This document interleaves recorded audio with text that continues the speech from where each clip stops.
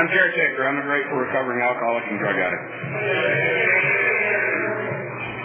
All right. I guess the in thing nowadays is your bona fides, right? I'm from Fresno. My sobriety date is January 29th, 1990. And I have a sponsor who has a sponsor, and I have people that I sponsor. A couple of them are actually here tonight.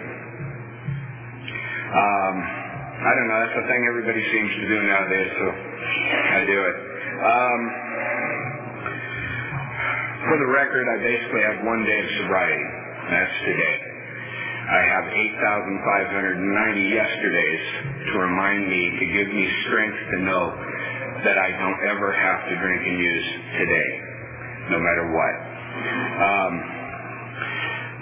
Let's see, a little bit of my story, what it was like. And I'm not big on drunkalogs, what it was like when I drank, the things that I did. Took a consensus of everybody here. You combined, you all drank like I drank, and you all did the things that I did, and you all felt as bad as I felt.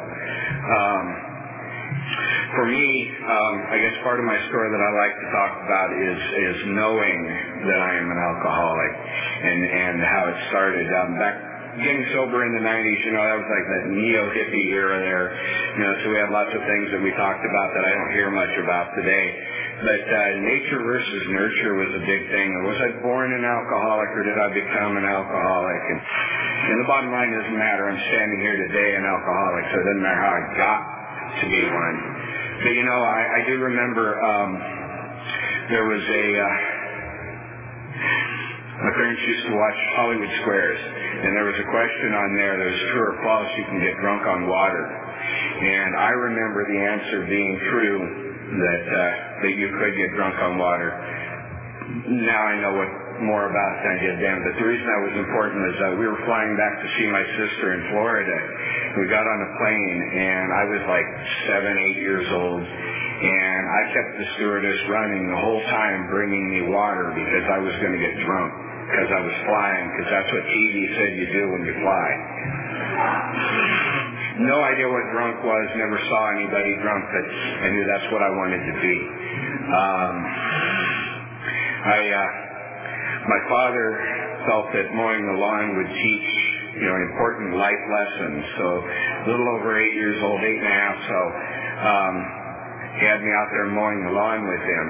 But at the end, when we got done, he'd crack open a beer, and once or twice a week he'd drink, and that would be one of his drinks. He'd have a beer after mowing the lawn. And so he handed me the can of beer about half empty, and I finished it. And he was absolutely right. I learned 2 important life lessons. I learned that I was allergic to grass, and I learned that beer solved every problem I had. I felt better. I wasn't scared. I wasn't out of place. I didn't feel like I didn't know what was happening, or that somebody knew something that I didn't know. All those feelings that I lived every minute of my life I wasn't drunk, those went away with that beer. And I felt better. I felt okay and happy. And I wanted more. I knew that was the feeling I wanted to have always the rest of my life. And it was several years before I got to, but I have a brother that's 20 years older than I had. He passed away this year. But from the effects of untreated alcoholism. But he moved back to Fresno when I was about 12 or 13 years old. And he was a full-blown alcoholic and drank daily. And so I would get to go over and visit him on the weekends to reconnect with my brother that I didn't know, and I got to drink on the weekends with him.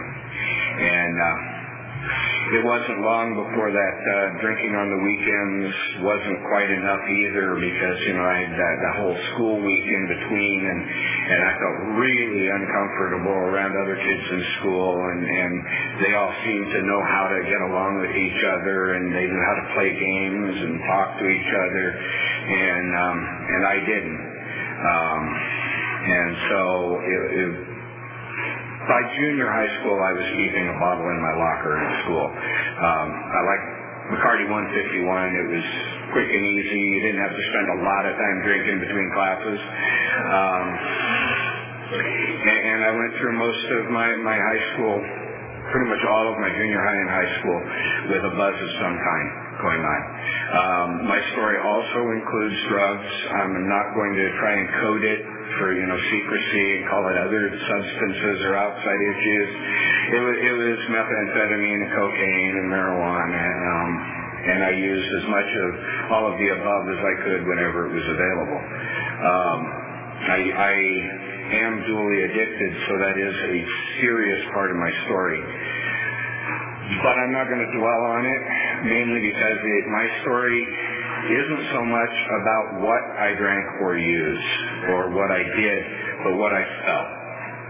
And I ended up sent to AA meetings because I got 2 drunk drivings in my junior or senior year high school. I was 17 or so, and going to meetings and going to the alcohol awareness classes, and I learned that people who drank like I drank and people who drank like I drank for the reasons I drank were alcoholics.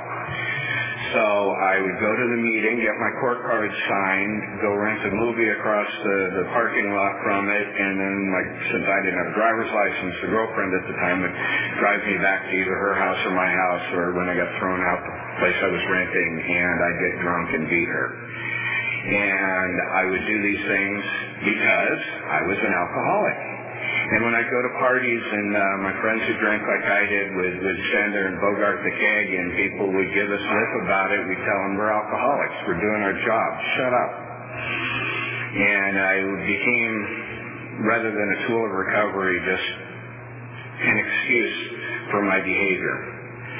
And I managed to avoid a DUI for roughly 7 years, but I was 24 years old. I'd just gotten thrown out of the Navy behind my behavior. Didn't actually include drinking until after I was thrown out, but I was not compatible with the military the way I thought and acted. Go figure. Got back to town, big party, and got my 3rd DUI, and they sentenced me to a year in county jail.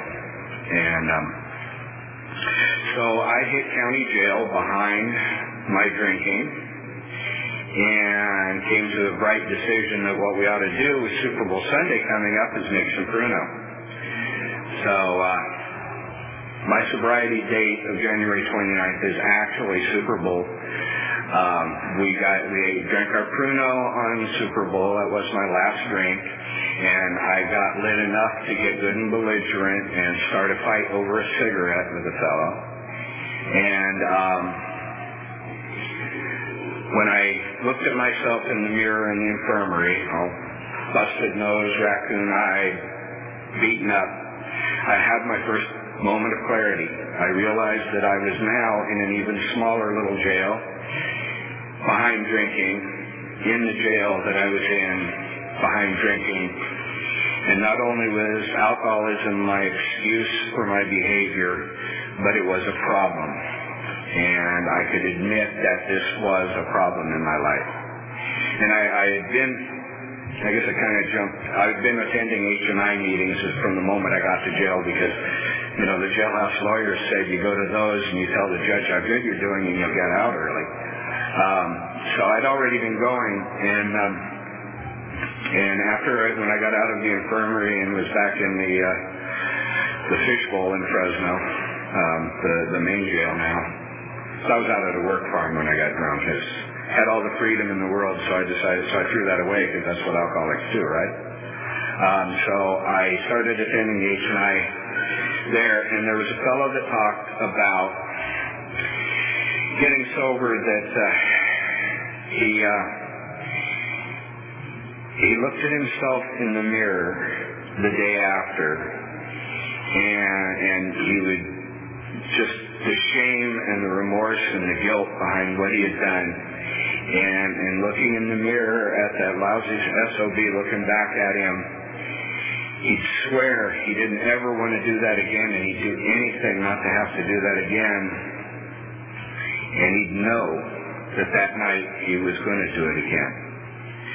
And he felt utterly defeated and unable to do anything about the situation, and ashamed at the look in his wife's eyes. And I had already tried to commit suicide several times. It started out trying to get other people to shoot me. And as that not working, then I tried to overdose, drove myself up into the mountains and tried to overdose, and came to a fellow trying to get me to move my car off the road because I was blocking it.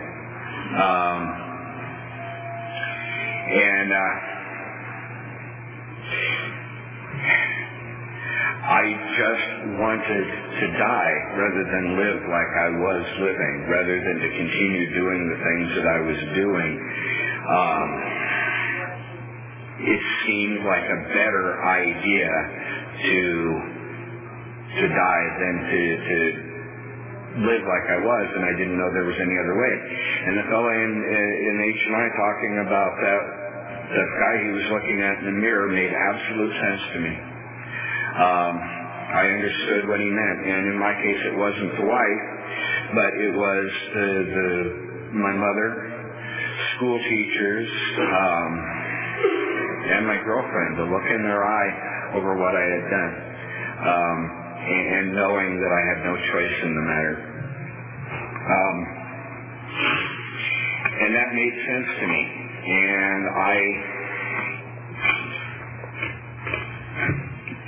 I believed that if he could get sober, I could get sober. I quit looking at the differences. I quit looking at all the things. Because again, I'm 24 years old at this time. I had lived in my parents' house and then in a little apartment, a converted garage on the alley that I had rented, and I had gone to high school, and I'd taken a part-time job and gone to college, and got kicked out of college, taken a full-time job. I'd never, the only vehicles I guess I did own a motor. I owned a 200cc motorcycle, 250cc motorcycle, and that I wrecked and wasn't able to ride in anymore, fine drinking. But I was still borrowing my parents' car. There were none of these things that people talked about losing when they talked about careers that they had lost, and marriages and houses. I didn't get those. But when the guy talked about losing the respect in his wife's eyes, losing the respect for himself that he saw in the mirror, I understood that loss. It wasn't a matter of the material items that I had thrown away behind this, that I'd given away, but it was the feelings that I had behind it, the utter, pitiful, and incomprehensible demoralization that the book talks about. Shame, guilt, remorse, fear, anguish, all those things were the ones that I knew and I could relate to. And so I kept going to the H&I meetings. I did send my little letter off to the judge and ask, can you please let me out early because I'm such a nice boy. And I got a big book from the H&I group, and I started reading through it because Joe provides a lot of time for that. I'm a good alcoholic, though. He said, read the first 164 pages for the program of recovery. So I immediately went to the second part of it where there were stories. But in reading those, and today when I sponsor somebody new, I tell them they're going to start with the first 164 pages. But the truth is, those stories in the back of the book are really, really important. Those are the things where I read about people feeling like I was feeling and thinking like I thought and suffering the consequences that I did without having meetings to go to. So sitting in that jail cell, it was really, really important. I got one H&I meeting a week, but I got a lot of H&I meetings reading this section out of the big book. It meant a lot to me, and I could really relate to what I was reading in it when I was looking for the things that were similar. But I then turned back to the first 164 pages, and I got to the third step prayer. And in that jail cell, on my knees, I read the third step prayer to basically the God that the fellow that brought the H&I meetings in talked about. No real concept of my own. And within a couple of weeks of that, I got called to go visit the judge. That he got my letter. And he told me that the letter, the request for modification of my sentence, there's no way he was going to do anything like that. It's not the first one he'd seen. But it turns out my parents had forwarded him a letter that I got. I'd applied for the IRS before I turned myself into jail. And they called me back for a second interview. And the judge was going to let me out of jail to go to the second interview because maybe I'd get a job and make something of myself. And I walked out of the jail the next day knowing, beyond a shadow of a doubt, that nobody gets released from jail for a job interview. And for the first time, I actually knew and believed in my heart that there was a power greater than myself that was looking out for me, that was willing to take care of me if I would let him. And I went that night. Well, actually, I walked out of the jail and I walked to the nearest bus stop where my best dealer was sitting at the bus stop going to pick up. I also learned that my higher power has a great sense of humor. You just got to be willing to laugh sometimes. And I bummed a cigarette, and I walked the rest of the way to my parents' house because I was afraid to get on any bus and run into anybody else that I knew because I didn't think I could say no again. And that night I went to a meeting at Fresno's a lot. We used to have the ODAC club in Fresno, One Day at a Time club, which is kind of like an Alano club, only a lot smaller, a lot darker, a lot smokier, and really scary. And it was really a great place, and we've got a lot of the meetings that formed out of the ODAC still around in Fresno. But I went there that night because it was right near my parents' house.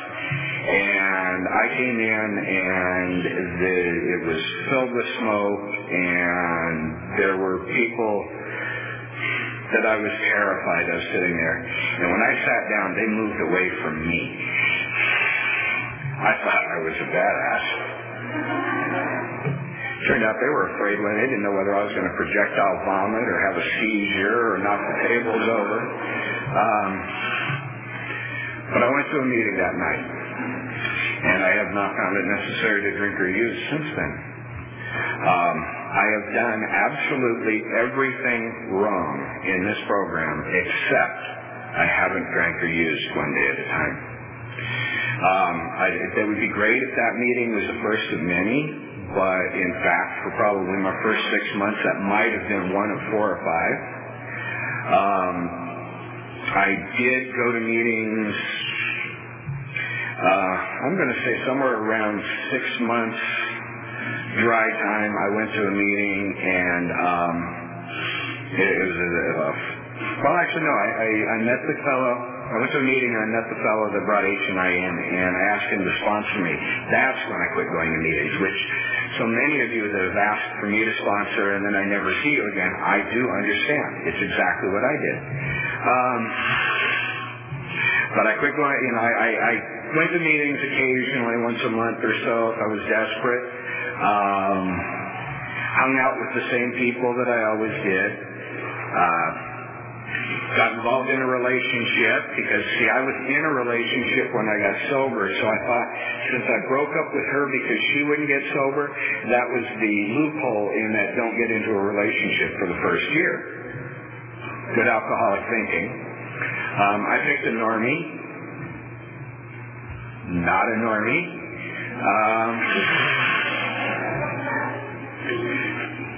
Second date, where did you want to go? How about the bar?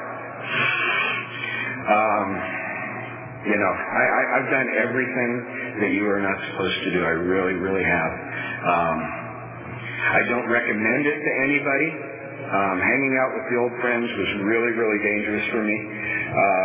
Actually, the normie, not a normie that I was involved with, we went out to listen to music at a bar with my friends, and we got into an argument, and she stormed off, and so I was feeling sorry for myself. And hanging out in a bar with my old drinking and using friends, feeling sorry for myself, not a good place for a recovering alcoholic. And a friend of mine turns to me and says, "Man, I know you're trying not to drink these days, but that's a bummer. Why don't I buy you a light beer?" And finally, the light went on. I am in the wrong place with the wrong people at the wrong time. What the hell am I doing if I'm trying to stay sober? And I went home that night and I called my sponsor, and I met him over at a meeting where he went to meetings, really good meetings there, and we still have meetings in that same facility, not as many anymore. But a fellow was sharing about what got him into recovery was when they repossessed his boat. And I went home and I called my sponsor and said, "I'm not sure I understand what they're talking about there." So he directed me over to Fresno Fellowship in Fresno. And he met me at Fresno Fellowship and introduced me to a few people, and I stayed for a meeting, and I found my higher power. There was this redhead sitting in the back of the room that was the most beautiful thing I had ever seen. And that kept me going to that meeting for about 6 months. Never said a word to her, never got the courage to say anything. And as a matter of fact, she did not remain sober, and she died behind this disease. But at least it got my happy ass there. I stayed around for her, and I found a higher power that I could believe in the program. I heard a lot of people share from the heart what was really going on with them. And I met some people that rode motorcycles and had a club that they rode with in sobriety called the Fifth Chapter, and they invited me to come to some of their events. And I ended up becoming a patch holder with the Fifth Chapter Motorcycle Club, and which for about a year until they were closed, and then some other friends that I had met through them had their own club called Sierra Outriders Motorcycle Club, and I became a patch holder with that club, and over the course of the next few years ended up becoming the president of that club. And we carried the message to people who don't come in here to get the message. And it did some really, really good things for my sobriety. It taught me a lot about how to accept everyone and everything as it is, without judgment. It allowed me to see that this disease affects everyone, from the people who get boats repossessed to the people who scrape barnacles off of boats, and everything in between. And it afforded me the opportunity to meet alcoholics from all over the state and all walks of life, and carry the message to others. Back to the steps of this program now. I hovered on that third step that I took in jail, probably till about a year and a half sober. I had gone in and out of a relationship with a normie, not a normie. We broke up, got together, broke up, kind of thing. White-knuckling my recovery, parroting what I heard in meetings from other people, finally ran out, and I was left. I had lost the job. I got all the things back, and I drifted away again, is what it comes down to. And I lost the job, and I lost her, and I lost the apartment, and I was back to sitting on the floor of the apartment wanting to die again. Seriously considering suicide behind, it's not working for me. And one more time in my life, what I did is I did the real third step prayer. And I sat in the dark in that apartment that I was about to lose, with nothing left in the place really. And I said, help me, God, I can't do this anymore. I need you, and I can't go on like this. And turns out that the lady that lived downstairs worked in mental health, and she came by because she hadn't seen me in a few days. And she had her husband take me over to mental health and got me treated for the depression I was going through, and got me back into meetings and saved my ass. And I went to a speaker meeting and heard this old biker speaking in Madera.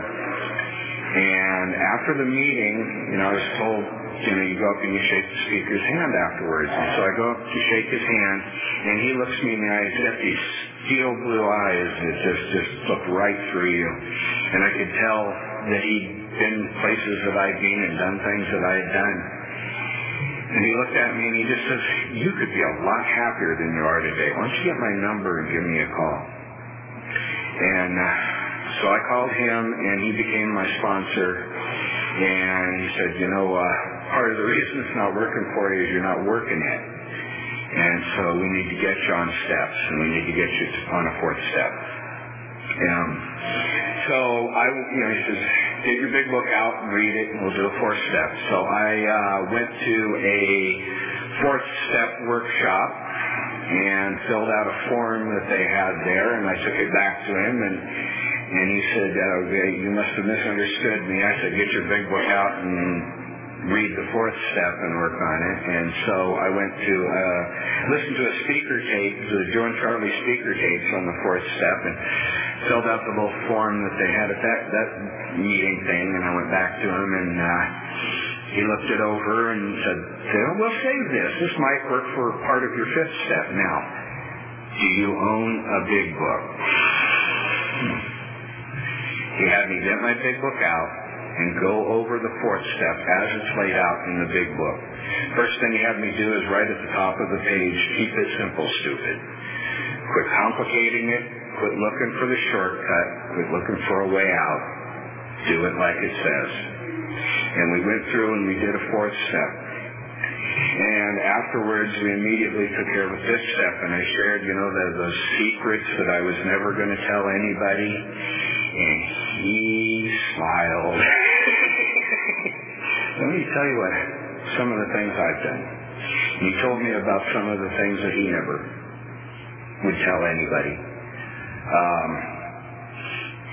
He also told me that there's absolutely nothing I've done that he didn't think about doing, or would have done under the same circumstances.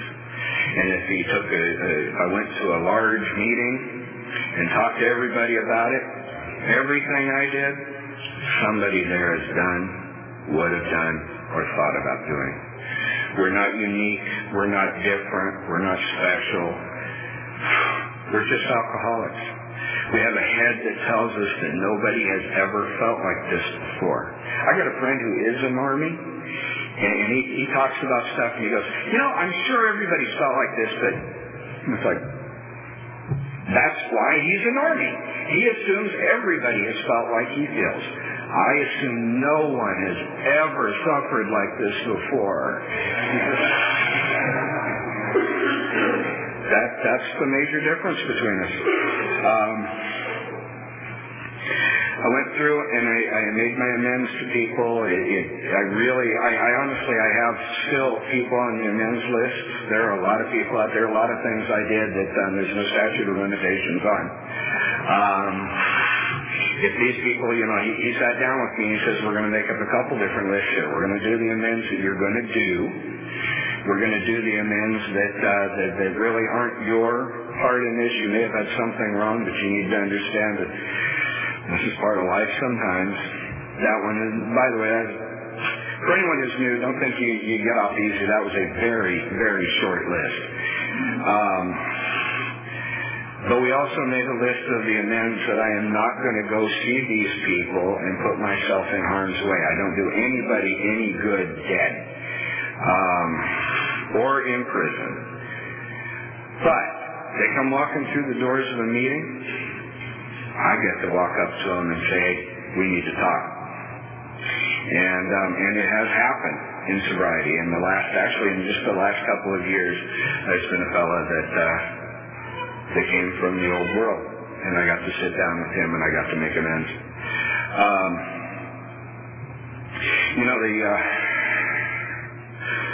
The life that I came from,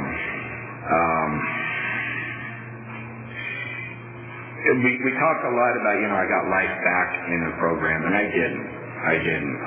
My life that I had, what it could have been maybe, nothing compared to what my life has become, what my life in sobriety is. If I made a list of the things that I thought my life was going to be by getting sober, I would have sold myself so short. I went on to have a career, to get a college degree, to have a career, to be respected by my peers in the industry, to be one of the kind of, we're alcoholics, right? We have to work twice as hard because we know we're going to screw up, right? So, I got to become the guy that gets sent places to solve problems that other people don't.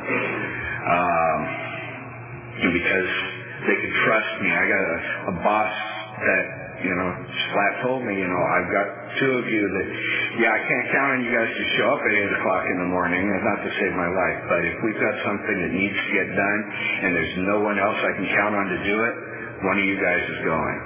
And I don't lose a bit of sleep over it. You'll get the job done. And that was not me. That was not me growing up. But, I got to cut the umbilical cord of my daughter when she was born. And I got to go through losing her of sobriety, and probably will never see her again. Might be God's will that we get, she comes seeking me, but it might not. I've been married a couple of times, and I'm working on a second divorce. I've seen some beautiful, magical moments in my recovery, and I've suffered some tragic losses. But I go through all of them one day at a time without drinking and using. I'd love to have a funny story or something, but, life is just life on life's terms. It's not always going to be great, and it's not always going to be bad. The beauty of it is, it's clean and sober. I get to go through it, every bit of it. I get to experience it all and learn from it all. I get to make great friends. I was never the kind of guy, until the last few years, I've always been the guy that drifts over to different meetings and different places. Never was committed to a home group for very long at a time. And so last night, there were two guys got together, sent out an email, hey, let's go for a ride. There's a meeting up in Pine Flat. And it's like, wow, I didn't know they had a meeting in Pine Flat. Didn't know they even had a Legion Hall in Pine Flat, for that matter. But so we hopped on the bike and we rode up there, and I walked through the door, and there are two people there that I know well. I've gone to places, I went to the International Convention in 2010, and hadn't even gone inside the register yet before I ran into people that I'd known.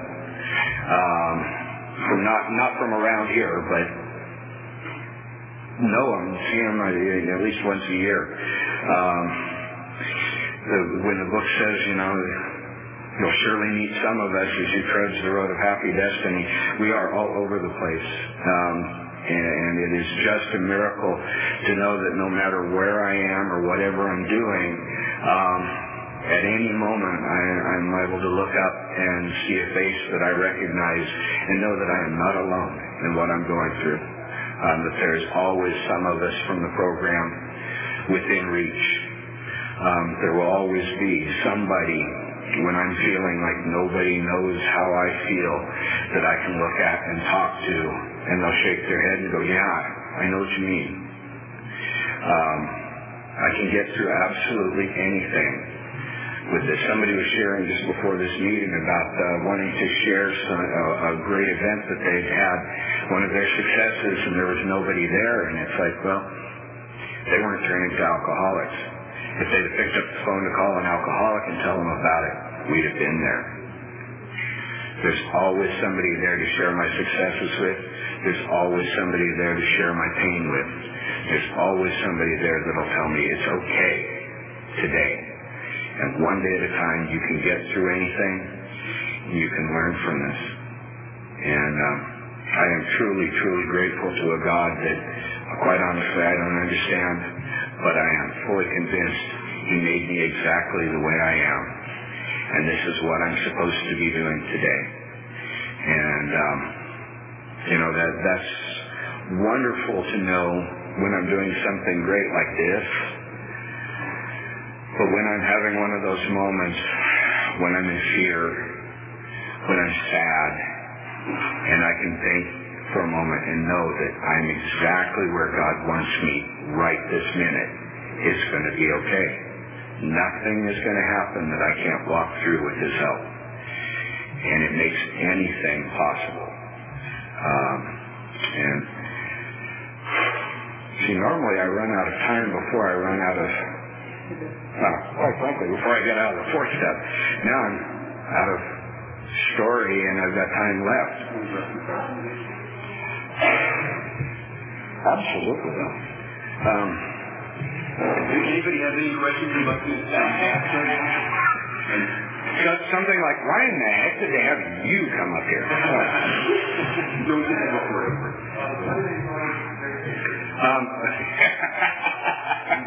There you go. There's fun. When I joined that motorcycle club 5th chapter, part of being in a motorcycle club is having a road name. And I had the normie who turned out not to be a normie that I was involved with, broke up with. I started going to Codependence Anonymous in addition to AA. And so when they gave me a road name with the 5th chapter, they said, you're going to be caretaker. That's going to remind you of exactly where you came from, and you don't have to do that anymore. What's on your t-shirt? Akipa, Fresno. Yeah, we don't have. I was like thinking I was going to run into some of my Fresno County young people. Young people talk about last year, one of those wonderful minutes, thank you very much, that I have gotten to enjoy in my recovery. Last year in Fresno, I got involved with Fresno County Young People's. Actually, I got involved the year before, but they won ACIPA, the All-County Young People's AA event for Fresno. And so I became member at large for the ACIPA and got to experience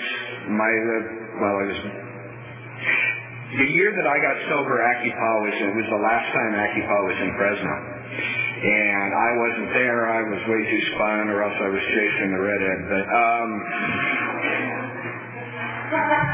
last year, I got to attend ACIPA in Fresno and be a part of it, help put it on, and serve my fellow alcoholics by helping them have a great time and fun and sobriety. And I'm still a part of ACIPA. And down this way you have Tookie Paw, and I strongly recommend you get involved. Young People's AA, like I say, when I got here, I didn't understand the losses they were talking about. There was no career to lose or whatever, but I did understand this loss of self and the suffering that I went through. And in Young People's, had we had it then, I would have been able to find people who understand what that suffering inside is like, and being young and feeling even misunderstood in a group of people whose story is all about being misunderstood. So I strongly recommend Young People's, and you do have it down here with Tookie Paw. But it has been my pleasure and honor in the last couple of years of my sobriety to be heavily involved in the young people and help carry this message to people who might otherwise be like I was, sitting in that meeting at 17, 18 years old and feeling like they didn't get it, and I don't understand. So, thank you, Greg. Okay. I am going to quit now while I'm ahead. Thank you all for being here.